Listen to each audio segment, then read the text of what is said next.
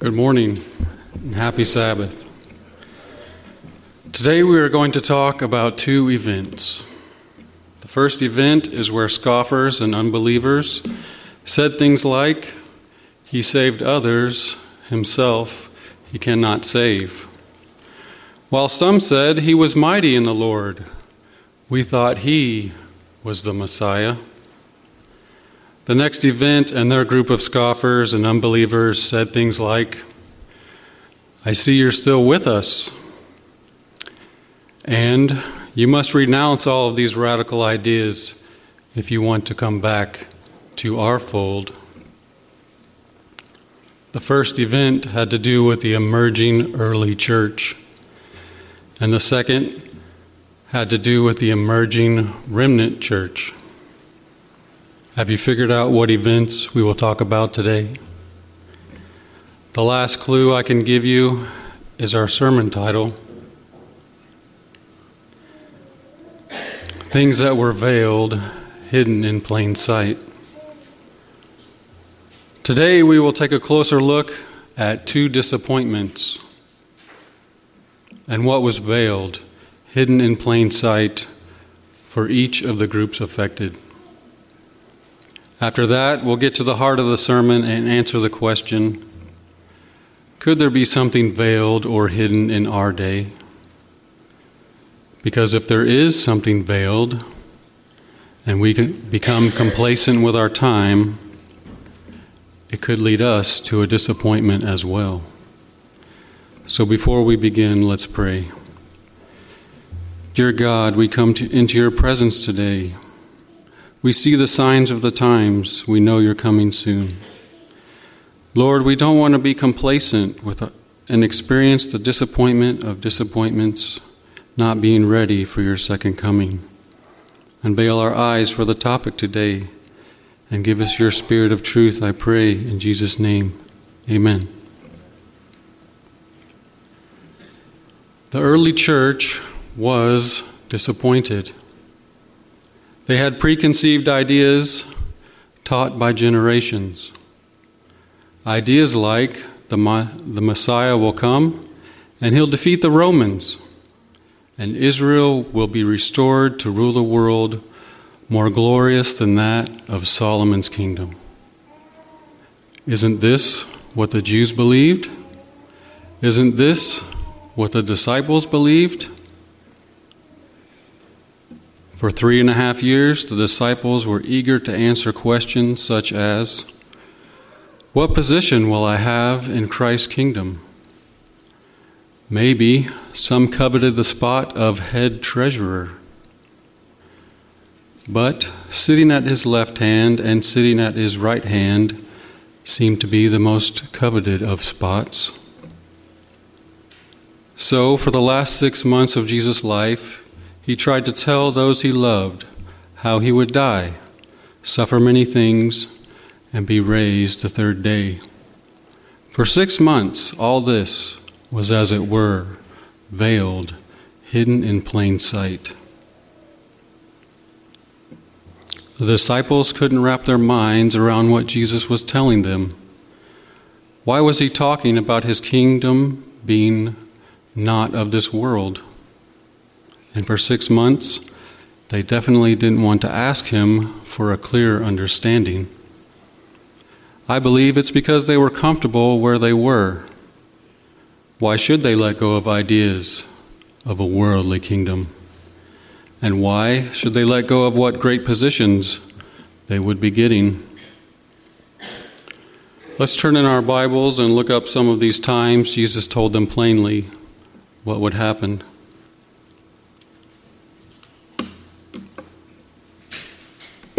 Matthew 20, 18 and 19.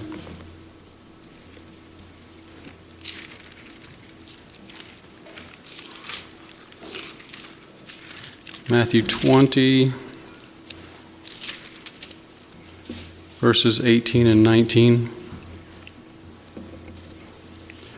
Behold, we go up to Jerusalem, and the Son of Man shall be betrayed unto the chief priests and unto the scribes, and they shall condemn him to death, and shall deliver him to the Gentiles to mock and to scourge and to crucify him, and the third day he shall rise again.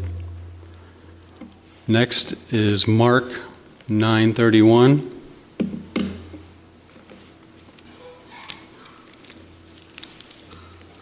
Mark 9:31.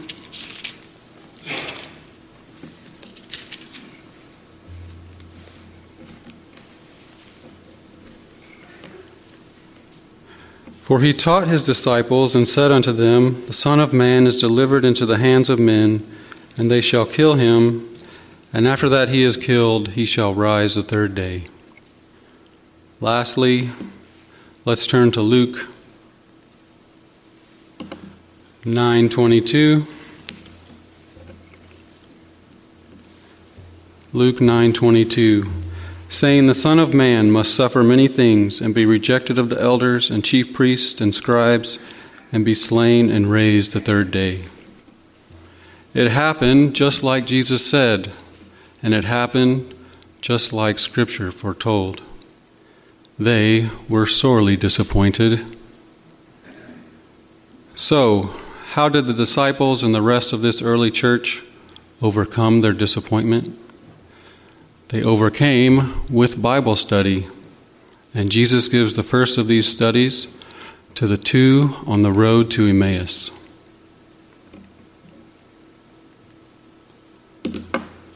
Let's turn to Luke 24:27.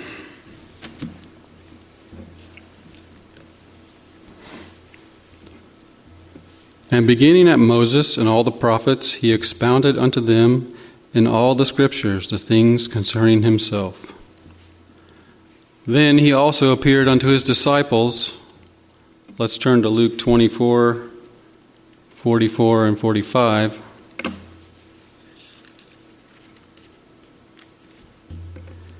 And he said unto them, These are the words which I spake unto you while I was yet with you, that all things must be fulfilled, which were written in the law of Moses and in the prophets, and in the Psalms concerning me. And 45, Then opened he their understanding, that they might understand the Scriptures. For those who would not partake in the study of God's Word, they would let circumstances overwhelm their faith. And in the end, they would not join the emerging church. Didn't most of the Jews reject Jesus as the Messiah? Didn't they put a curse on the very verses that point to him being the Messiah? Yes. And those verses are in Daniel 9:24 through 27, and the curse still stands to this day. The next disappointment we are going to talk about happened about 1800 years later with the emerging remnant church. God was opening the sealed part of the book of Daniel. As the light of truth was lighting up the world, all the denominations were coming together. They were studying the meaning of Daniel 8:14. Daniel 8:14.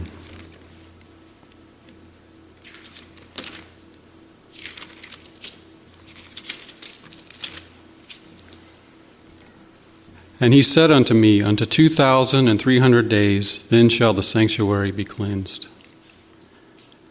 They finally came to the conclusion that this time prophecy that began in 538 AD would come to an end on October 22nd, 1844. They thought it was Jesus' second coming. The time was correct, but God covered, as it were, the true event from their understanding. It was veiled, hidden in plain sight. Like the disciples of old, they too had preconceived ideas, and as Scripture foretold, this caused a bitter disappointment. As the disappointment for the disciples was comforted by Bible study, this too would be comforted and understood by Bible study as well. And as history repeats itself, those who refused to search the Scriptures would turn away. Most who had joined them in proclaiming this message left the ranks and rejoined the churches they had come from, renouncing all the light that was given to them. Let's now fast forward to 2023. Could there be things veiled, hidden in plain sight in our day as well? I would like to suggest yes.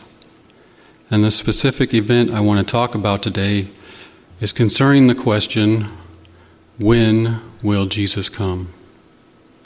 Keep in mind, this sermon is not a sermon on time. This sermon is about where we are in the stream of time. As we heard from our scripture reading, Matthew 25:13.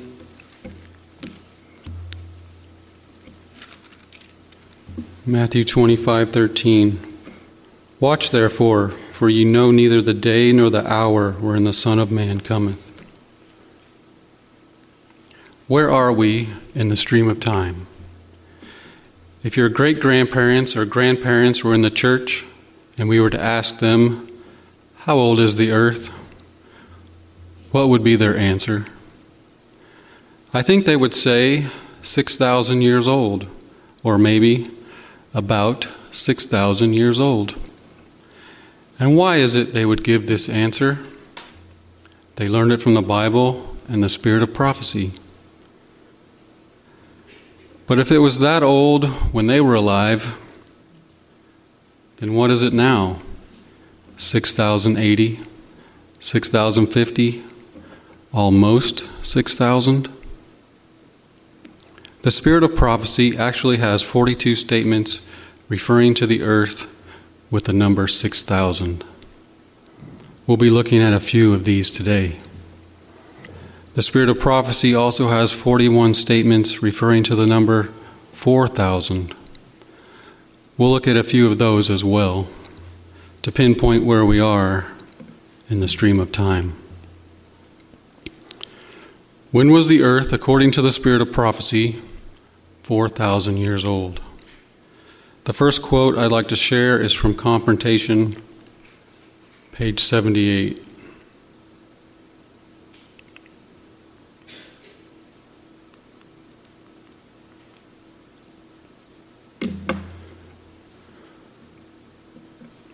On Jordan's banks, the voice from heaven, attended by the manifestation from the excellent glory, proclaimed Christ to be the Son of the Eternal. Satan was to personally encounter the head of the kingdom, which he came to overthrow. If he failed, he knew that he was lost. Therefore, the power of his temptations was in accordance with the greatness of the object which he would lose or gain. For 4,000 years, ever since the declaration was made to Adam that the seed of the woman should bruise the serpent's head, he had been planning his manner of attack. So here it's talking about Christ's baptism. The next quote is from Confrontation, page 32.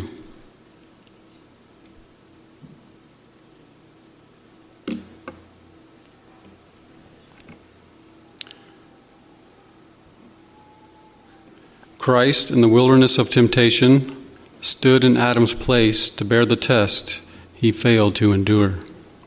Here, Christ overcame in the sinner's behalf 4,000 years after Adam turned his back upon the light of his home. By combining both statements, we can make up this question. What year was Jesus baptized and driven to be tempted in the wilderness?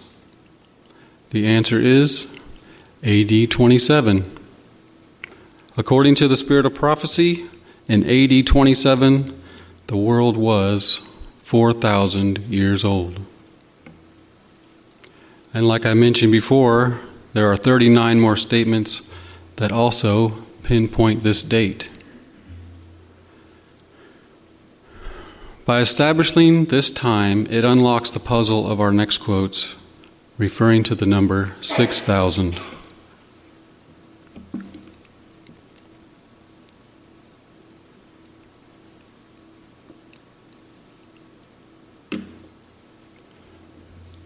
Our first quote is from Adventist Home, page 539. The great plan of redemption in fully bringing back the world into God's favor, all that was lost by sin is restored. Not only man, but the earth is redeemed to be the eternal abode of the obedient. For 6,000 years, Satan has struggled to maintain possession of the earth. Now God's original purpose in its creation is accomplished. The saints of the Most High shall take the kingdom and possess the kingdom forever, even forever and ever. And the second quote is from Here to Forever, page 399.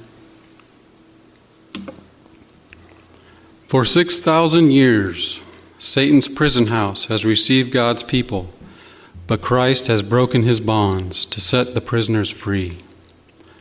Alone with his evil angels, he realizes the effect of sin. The kings of the nation, even all of them, lie in glory, every one in his own house. Talking about the grave. But thou art cast out of thy grave like an abominable branch. Thou shalt not be joined with them in burial, but because thou hast destroyed thy land and slain thy people. In the first quote, we saw Satan is given an allotted amount of time to fully develop his ideas and fully reveal the extent of his rebellion. In the second quote, it adds the events of Christ's second coming, taking the saints of heaven to heaven, and it describes where Satan is left alone to contemplate all that he has done. And remember, there are 41 other statements referring to the earth and the number 6,000. God gave us a brain, right? So making a simple calculation is not being extreme. If we take the year AD 27 and add 2,000 years to that, so that it equals the 6,000 year allotted time for Satan's rebellion, it comes to 2027. Is this something veiled, hidden in plain sight? Why were these things written? Are we to just brush these 83 statements aside? Adventist pioneers like James White, J.N. Andrews, and others believed and preached something just like this. They called it the cosmic week theory. Perhaps they even got the idea from these 83 statements. Have you ever seen a prophecy clock based on this cosmic week theory before? If you haven't, it's a picture of what we've been talking about, a clock of history with 6,000 years of time.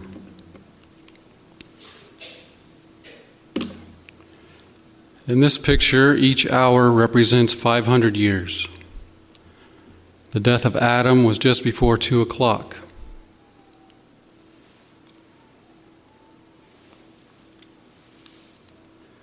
Three o'clock was the time of Noah. 4 was Abraham. 5 was the Exodus. 6 o'clock was the time of David.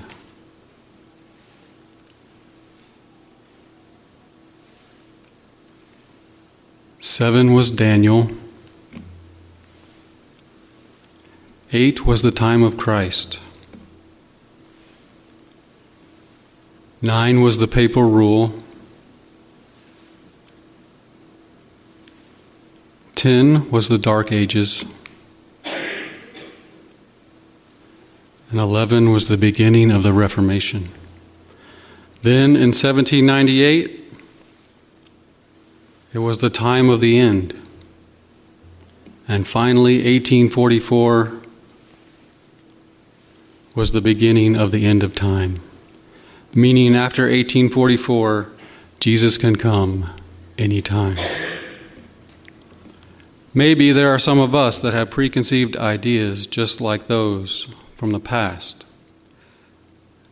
Ideas like the Father is not able to set a specific time for Jesus to come to come exactly on time.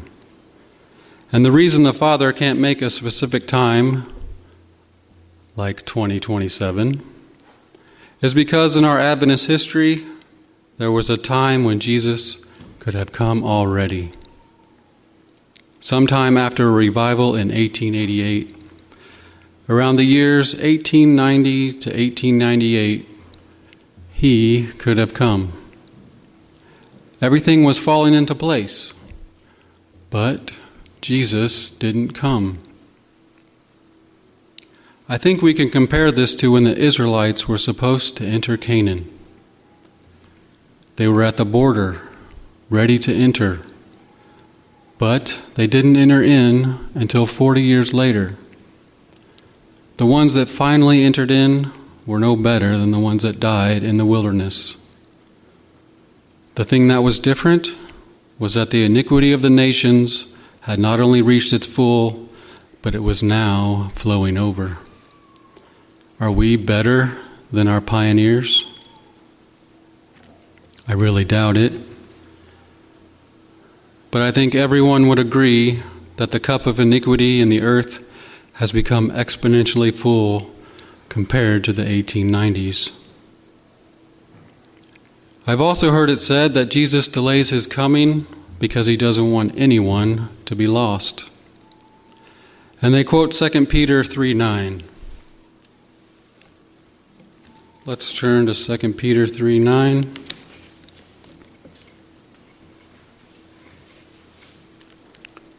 The Lord is not slack concerning his promise, as some men count slackness, but is long-suffering to usward, not willing that any should perish, but that all should come to repentance. Have you heard this reason before? Is it really a salvation issue to why Jesus hasn't come? I don't believe this is a good answer either. I'm not saying God isn't merciful. Mercy is definitely a part of God's character, for he delights in mercy. But mercy always comes with repentance. Most who quote this verse only quote the first part and leave out repentance. You see, the issue of salvation was won at the cross. At the cross, all of heaven and the unfallen worlds let go of any sympathy they had left concerning Satan and his rebellion. In Desire of Ages, page 761, it says, "Yet Satan was not then destroyed. Men as well as angels must see the contrast between the Prince of Light and the Prince of Darkness." This is why we are not still here because of a salvation issue. I do believe we are here, though, because in God's perfect plan, he wants to get rid of sin forever. And to do that, he needs a few things to happen that haven't happened yet. One thing is letting the four winds loose, giving Satan almost unrestrained power on a global scale.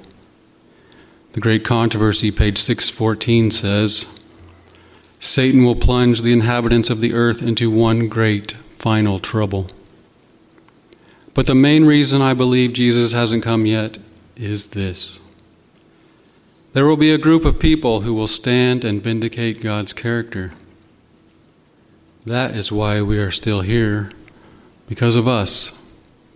He's waiting for a remnant of humans who will give up all sympathy for sin and the devil, just like heaven and the rest of the universe has already done.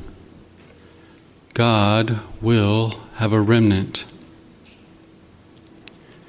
As we contemplate all this information, there's a question I'd like you to consider. Is God ever late in dealing with mankind? I think we've all heard the opposite, haven't we? We've heard God is right on time. We've heard heaven was emptied and Jesus was born right on time. We've heard Jesus died right on time too, during the Passover, which had to be on a specific day. One specific day out of 365 days. And not only did he finish his work of salvation on that day by dying for our sins, he rested during the Sabbath hours. He wouldn't let this most important work infringe on the holy Sabbath hours. So my proposal for you today, what I want you to ponder, if the cosmic week that we are talking about is correct, do you think God will infringe on the millennial Sabbath hours that are now so near? I suggest no. Back to our year 2023. What information do we have? We know the events to be correct. The events are probation will be ending soon and Jesus will be coming. And similar to the disciples and our pioneers in 1844, those who don't get ready for these events to soon happen could suffer an eternal disappointment. Let's now compare our day with that of the antediluvians. When probation was ending for the antediluvians, do you remember what the scoffers said? They said the laws of nature were fixed and that things would continue as they have been. Well, did they have a prophecy to watch for that would confirm the signs of the times? Similar to us and our signs of the times that we are watching for. Yes. Methuselah was the son of the prophet Enoch, and his name meant, when he dies, it shall come. My next question is this: did the antediluvians know the day and hour that the flood would come? No. But did they know the year? Yes, they knew the year. Remember, my goal is not to tell you Jesus is coming in a certain year. Why, you may ask? It's because of scriptures like Romans 9:28. Romans 9:28. For he will finish the work and cut it short in righteousness, because a short work will the Lord make upon the earth. During the time of trouble, the Lord will cut time short for the elect's sake. Whatever times men may pinpoint, the Lord can cut it short. The prophet of the Lord also states in Christ Triumphant, page 344. Here she's speaking about the prophetic time period of 1844, and she says, "The people will not have another message upon definite time." Also, in Manuscripts Release, Volume 10, page 268, it says, "I was a firm believer of a definite time in 1844. There were many proclaiming a new time after this, but I was shown that we should not have another definite time to proclaim to the people." To me, that's pretty clear that no one is going to be setting definite times for Jesus to come. Church family, we've established that today's sermon is not about time. Today's sermon is really about getting our houses in order, getting our lives in order, and putting our resources to the work of the three angels' messages. Realizing where we are in history, where we are in the stream of time. I have one more clock to show you. It's called the Doomsday Clock. Non-Christian scientists put this clock together. They believe when the hands hit midnight, total annihilation of mankind will happen. It actually moved recently to the closest it's ever been to midnight. There are 90 seconds remaining. This clock is just a half-truth. We know the devil and his angels will tremble, but only the wicked will be destroyed at Christ's coming. We also know the devil has a short time remaining. How do we know? How does he know? Let's turn to Revelation 12:12. The second part, for the devil is come down unto you having great wrath, because he knoweth he hath but a short time. If you are my age or younger, I believe there isn't going to be enough time to work our jobs until retirement, the grand old age of 67, and then enjoy 10, 20, or 30 years after that. We are not going to be able to be like our parents or our grandparents. There's not enough time. I also believe this truth about where we are in the stream of time, that we are just waiting for God's people to wake up, see where they are in history, and make a choice to be sealed for God, to make a choice to vindicate God's character. Revelation 7:3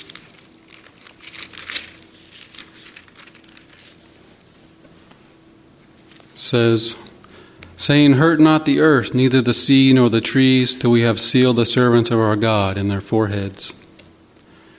In our near future, the remnant will be sealed.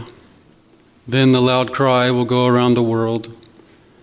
Next, the little horn and all that join him will resume persecution. And this will shake out the final tares from the wheat. As our sermon is coming to a close, we looked at 3 sets of scoffers today. But there's one more set of scoffers I'd like to look at. These scoffers laughed at superstitious fears concerning a time of judgment. These scoffers said, we see no evidence of danger. Everything was just as it has been. They had great possessions which they loved, and they couldn't believe it possible that beautiful Sodom would be destroyed. Patriarchs and Prophets, page 160. Church family, I challenge you to look into the rest of these 4,000 and 6,000 year statements in the spirit of prophecy.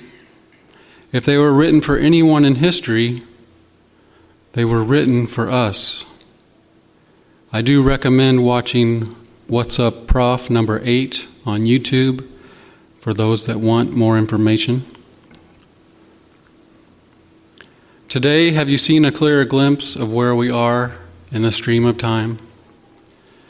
Whether you answer yes or no, please remember the purpose of today's sermon was never about a time. With so many things going on in our world today, pointing to Jesus' soon return, I'm sure we could all write down a long list of things that prove He's coming back soon. With that said, there's no time for us to be scoffers, to say the Lord delays His coming. But it is time to pick up our Bibles and Spirit of Prophecy books and study these things out. And finally, it is also time to be ready for Jesus' second coming. And our closing hymn today is number 438.